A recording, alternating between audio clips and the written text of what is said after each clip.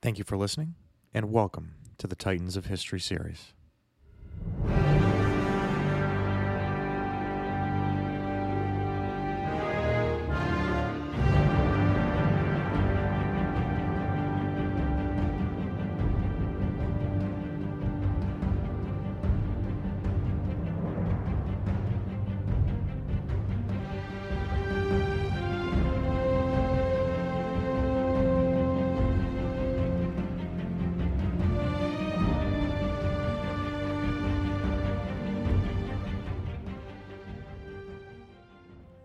Episode 24, the Concordat of 1801 and the Quasi-War. Welcome back, everyone, and I hope we enjoyed our last episode on the Battle of Marengo, the battle that essentially confirmed Napoleon's place in power and gave him the validation he needed to stay there. This week, however, we're going to be taking a step back from the wars and the campaigns to discuss one of the more important domestic policy decisions of Napoleon's early rule as first consul, as well as his role in ending a mini-war, some might call it a quasi-war, thousands of miles away to help shore up his interests across the Atlantic Ocean. So as we prepare to enter into Passover and Easter weekend, happy Passover and happy Easter to everyone, by the way, let's talk about Napoleon's role in ending one of the biggest wounds left open from the Revolution, making peace with the Catholic Church and continuing to ensure religious equality. When we finished off last week with Napoleon leaving the battlefield of Marengo to return to Paris on urgent business, he was hoping to utilize his recent victory at Marengo to further endear himself with a population that was, up to that point, still a little skeptical about Napoleon as their de facto dictator. He arrived in Paris on July 2nd, 1800 unexpectedly, and parades were then held on the 14th to celebrate the victory, harkening back to the days of the Roman triumphs down the city streets. The celebrations were put together so quickly that many in the consular guard, who arrived only days after Napoleon did, could not even sequester new uniforms and had to march down the Champ de Mars in blood-stained uniforms, shocking many citizens who had never seen the horrors of war so close to home. But these horrors would come to define the next 15 years, due largely in part to the man that they were there celebrating. Irony, of course. But they didn't know that at the time, and Napoleon, for all of his military prowess, was certain that the peace terms based on Campo Formio would be agreed to by Austria shortly. For all he knew at that moment, his parades was one that he hoped would solidify himself atop France's government for the foreseeable future, hopefully as a peacetime ruler. So while we know that negotiations would eventually break down and wouldn't be solidified until after Hohenlinden, spoiler alert, that battle is going to be a supplemental next week while I'm on vacation, Napoleon began to do what he had to do as the de facto head of government, begin his rule at home. Now, as I've mentioned, the wounds that were created by the separation of church and state following the start of the French Revolution were still very much a contentious issue in French society, obviously out in the provinces, but there was still a considerable population of conservative Catholics that lived in and around Paris. If Napoleon wanted to avoid any royalist sympathies bubbling back up again after Brumaire, he was well aware that making peace with the Catholic Church and bringing them back into the fold would be a massive coup, pun not intended, but, obviously intended, for the French consulate. Now, Napoleon also had to contend with the more liberal and radical factions that had grown accustomed to not having the church's influence around. You see, Napoleon was well aware that should any eventual settlement be reached with the Catholic Church, that property previously owned by the church, which was now owned by private landowners, would need to stay that way. Tithes and parish taxes had been done away with the Revolution, and Napoleon was well aware as well that any return to those days would be massively unpopular amongst the Parisian artisan and middle classes. So in short, Napoleon needed to strike the perfect balance between bringing the church back into the French society without having it return back to the powerful force it was during the Ancien Regime. Now, Napoleon's relationship with the Catholic Church, both prior to and during his reign, was always mercurial. And we've alluded to that a few times by now, but let's dive a little bit deeper now that, it is going to be the main subject of our episode today. He lauded its structure, discipline, and importance in maintaining social order. But he also knew that given the power dynamic within the church itself, it was, in essence, a state that had geopolitical ambitions that he needed to contend with, since Catholicism had been, and to be frank, still was, a major political force throughout the European ruling elite, especially amongst many of France's chief rivals. Thus, Napoleon had much to benefit in bringing them back to his side, since it would signal to many of the other European powers that the church could be compliant with the post-revolutionary France, if not totally compatible. And you see, the thing was, reconciliation with the church was a major policy issue that Napoleon had wanted to tackle even before taking power. During his first Italian campaign, Napoleon had written much about how much he respected the Pope's ability to organize resistance to French invasions in Italy, telling the Directory, quote, "It was a great mistake to quarrel with that power." Napoleon understood that in being able to make allies with neighboring nations, especially in Italy, reconciliation with the Catholic Church was paramount, if, for no other reason than to not provide them additional motivation to resist French occupation. Even as recently as the week before Marengo, Napoleon vowed to, quote, remove all obstacles in the way of a complete reconciliation between France and the head of the church. Now, while on the surface this all sounds good and noble, if we're being completely honest here, Napoleon's biggest reason for wanting to bring the Catholic Church back into the fold was because he knew how much of a boon it would be to his personal rule back home. We just touched on Napoleon's personal relationship with the Catholic Church, but with regards to his personal beliefs, especially as it pertained to religion overall, it was less a matter of faith in God and more of a, quote, how can I use God to benefit me mentality. I think if we were to classify Napoleon's religion, it would have likely been what we now call deism. That is, he believed in God, or a creator. He respected the societal aspect of religion and believed in its importance, as we'll get to in a second, and he believed in the immortality of the soul, something which would often fill his mind while he was stuck in perpetual boredom on St. Helena. But his views on religion, as with many people, changed and wavered throughout his life. And we mentioned back in the Egyptian campaign how he sympathized with Islam in order to endear himself to the local imams, and that became a regular theme in the constant power dynamic between religion and government in the early 19th century. You see, the church, after centuries as the leading social and political force, was now becoming heavily subservient to the state, even beyond France. But Napoleon did the same with a lot of religions, certainly the Jews, essentially stating in Egypt that, quote, if I ruled the people of Jews, I would rebuild the Temple of Solomon. If it fit the agenda, you can believe that Napoleon would overture. And this is important, because regardless of Napoleon's own religious views, and however much they changed throughout his life, there is no doubting how important religion was to Napoleon when it came to the social order. He said just as much when speaking with Roederer, who would be one of his principal negotiators between France and the Catholic Church. Quote, in religion, I do not see the mystery of the incarnation, but the mystery of the social order. It associates with heaven an idea of equality that keeps rich men from being massacred by the poor. Society is impossible without inequality, inequality intolerable without a code of immorality, and a code of morality unacceptable without religion. Going further, and in more direct terms, he famously said, quote, the idea of God is very useful to maintain good order, to keep men in the path of virtue, and to keep them from crime. So, with the vast majority of French citizens living out in about 36,000 small towns and hamlets, that is, they were poor conservative rustics, and not in the main cities, to maintain that order, Napoleon went off to the negotiating table. Now to the men with whom Napoleon would be negotiating with. If you remember back to the Italian campaign episodes, you'll remember that at the time, Napoleon was dealing with stalwart conservative Pope Pius VI. But Pius VI died in August of 1799, mere months before Napoleon was to take power, and he was replaced by Pope Pius VII. Born Barnaba Niccolo Maria Luigi Chiaramonti, Pius VII was far more moderate than his predecessor. Aged only 57 when he took the seat as the Bishop of Rome, he had grown up in the Enlightenment era, and thus was not overtly hostile to the French Revolution, and it was for this reason that much of his early reign was spent dealing with the French question generally, and Napoleon Bonaparte specifically.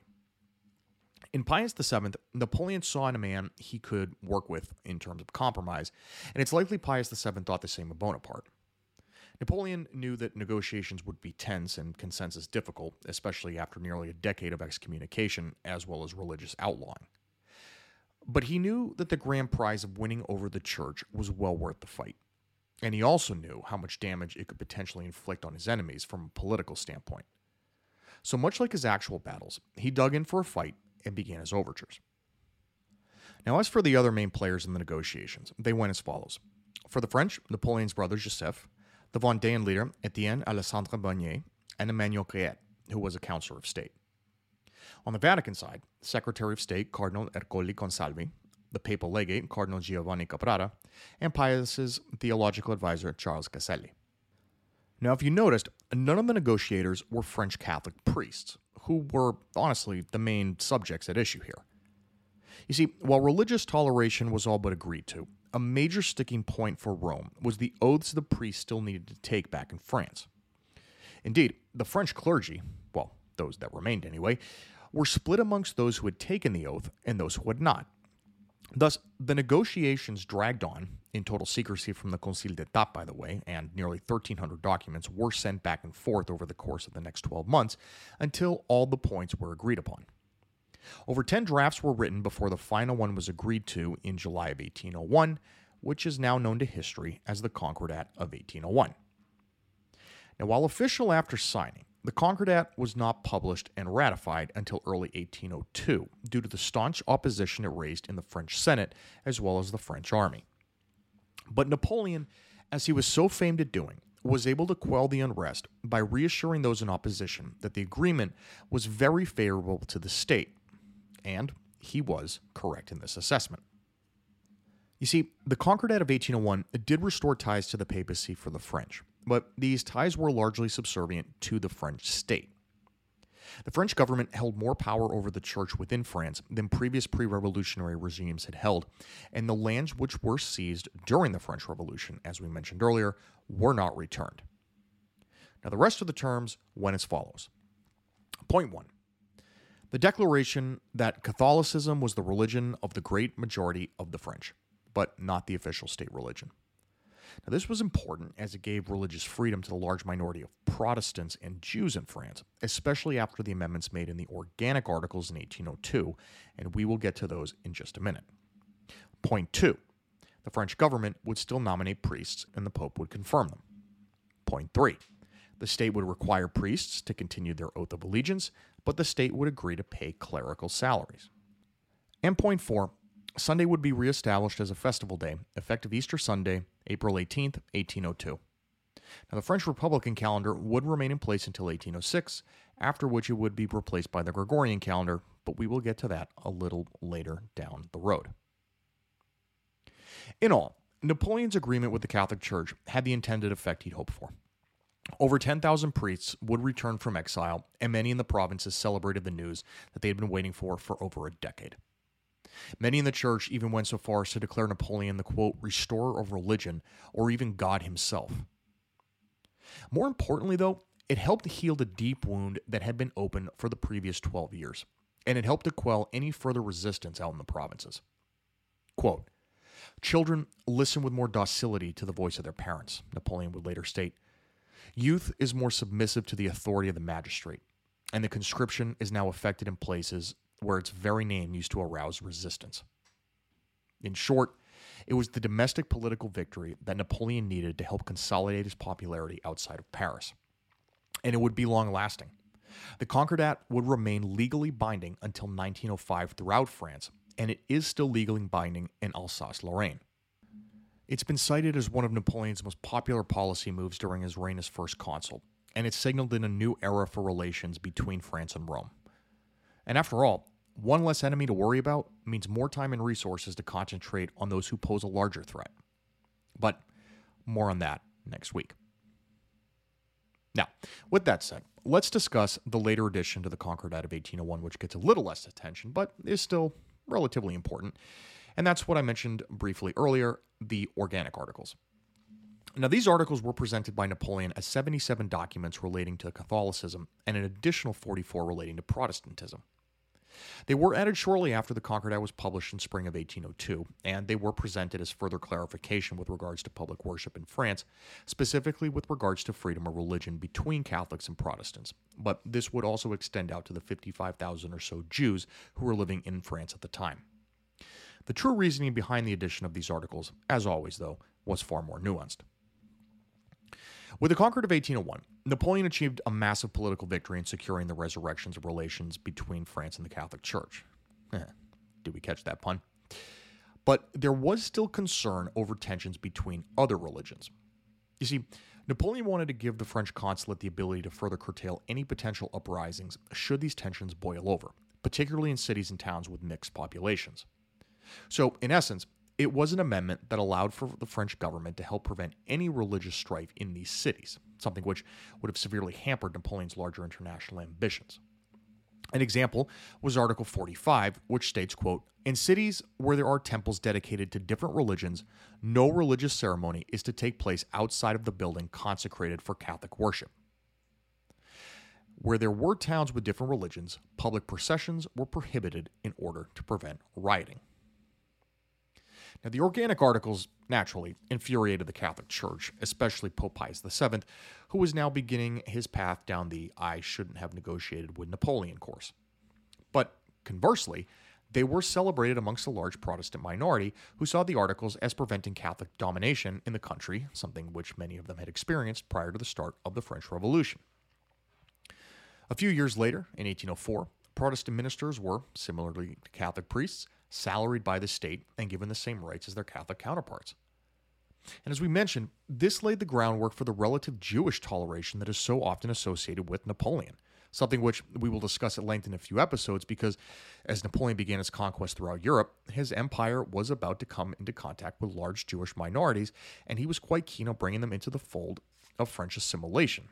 That is to say, bringing them on as powerful allies in order to gain support in said conquered countries. But while the Articles were naturally popular with the religious minorities of France, they were seen as traitorous to French Catholics, believing them to be a slap in the face after the victory that they had scored with the Concordat of 1801.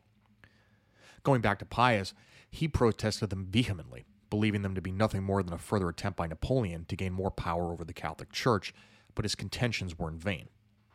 And this also proved to be a major political embarrassment for Pius, who was seen by many as subservient to Napoleon, having been outwitted by the young consul nearly half of his age. But more importantly for Napoleon was that it did infuriate many of the Catholic generals under his command, who believed that it would provide more room for Protestant influence in the French military and government. In the end, however, the Organic Articles would become something of a dead letter, which is likely why they're seldom spoken about today when compared to the Concordat. Many of the articles were so obscure that they essentially became irrelevant and there was little reason to enforce them. So why bring them up? Well, because, again, they laid the groundwork for what much of Napoleon's domestic contributions became known for: religious toleration in a majority Catholic country in a Europe that was extremely anti-Semitic. It also further validated Napoleon's power when it came to the relationship between France and the Catholic Church, a relationship which would be critical over the next 15 years. So with that said, we're going to leave Napoleon and the Catholic Church here for now, but we will be returning to the theme of religion quite a bit over the rest of our series because it is inevitably intertwined with what we will be talking about. I mean, really, most of the countries that Napoleon fought with thought that these wars were a fight of good versus evil, God versus the devil, heaven versus hell. But with this said, the importance of these negotiations and agreements cannot be overstated. The Concordat of 1801 would prove to be one of the most important domestic legislative decisions of Napoleon's reign, and one which was greatly needed. Okay, so with that said, let's switch gears completely to another interesting relationship that is seldom discussed when it comes to Napoleon, and that is the relationship between Napoleon and the newly formed United States of America. Now, while most American high school students can probably tell you that it was Napoleon who sold the Louisiana Territory to the United States in 1803, known as the Louisiana Purchase under Thomas Jefferson, far fewer can probably tell you about his role that he played in ending one of the first wars that the U.S. fought as a sovereign nation, the Quasi-War. Now look, we don't have the time to get too distracted with the entirety of the Quasi-War, so here's a quick recap up to Napoleon's consolidation of power in mid-1800 to get us up to speed. After that whole American Revolution thing, France began demanding repayments of their assistance during the war, which helped the Americans secure their independence.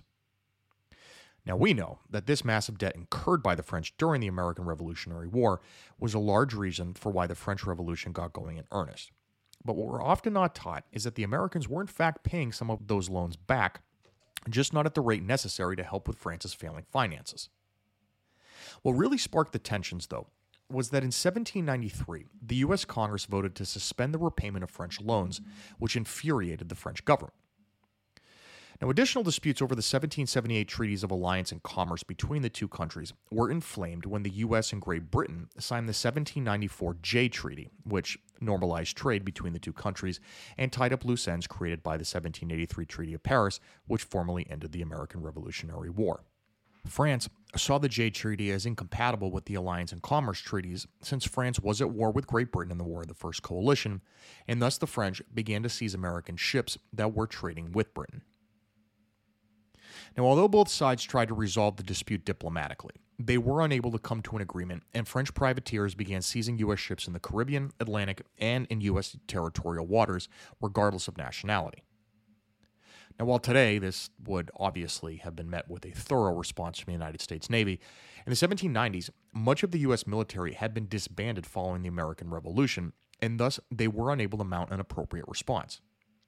In fact, by the time Napoleon had seized power in the coup of 18 Brumaire, nearly 400 American ships had been seized by the French. It would not be until 1798 that the U.S. Congress reassembled the U.S. Navy, and in July of that year, authorized the use of force against the French, beginning what we now call the Quasi-War. And so by 1800, American losses had been greatly reduced due to their growing navy and with assistance from the British, and with the French, dealing with wars in Italy, Germany, the Atlantic, and with the slave revolt in Haiti, decided to take a more conciliatory approach with regards to the United States.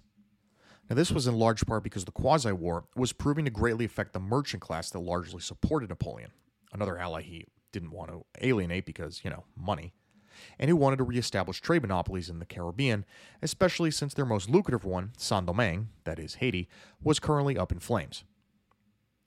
Now, we will get to the Haitian Revolution in the next few episodes. Trust me, I am dying to get there, and we will dive headlong into the complex web of tension, perhaps the most underrated bleeding ulcer of Napoleon's time in power.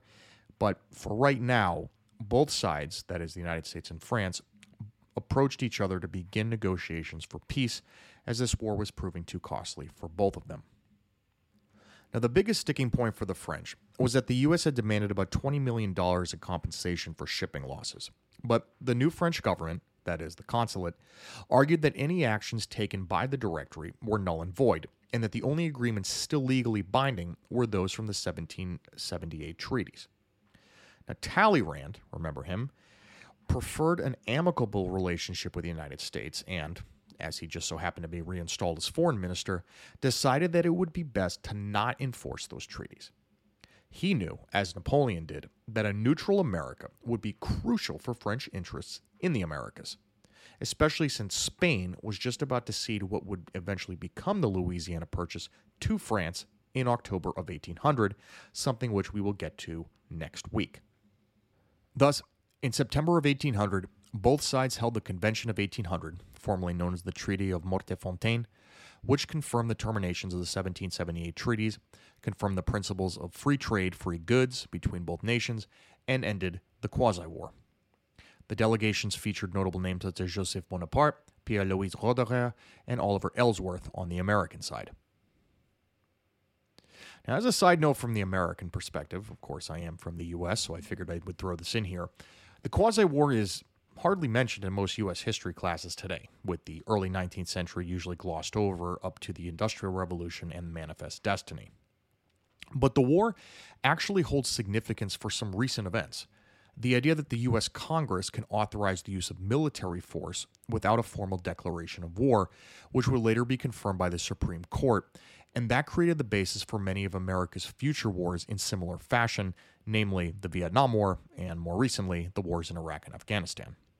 This, in turn, opened a whole new Pandora's box on how to adequately define American militarism as it pertained to the 19th and early 20th centuries, something which would grow increasingly complicated as we get into the modern era. Now, similarly, the Convention of 1800, which ended the Quasi-War officially, is seldom talked about in most historical circles, let alone ones specific to Napoleon. But it was an important step in normalizing Franco-American relations at a time when tensions were at all-time highs throughout Europe and the Atlantic. It also laid the groundwork for what Napoleon had hoped to accomplish on the continent in the coming years and would eventually lead to, as we alluded to earlier, the Louisiana Purchase. But before Napoleon had time to get these ambitions into gear, he was still facing doubters back at home, and they would stop at nothing to neutralize him from the stage of power. So next week, we're going to finish up 1800 by talking about some of the plots to assassinate the young first consul as he gets ready to end the War of the Second Coalition and give Europe something it hadn't seen in a decade. And that was peace.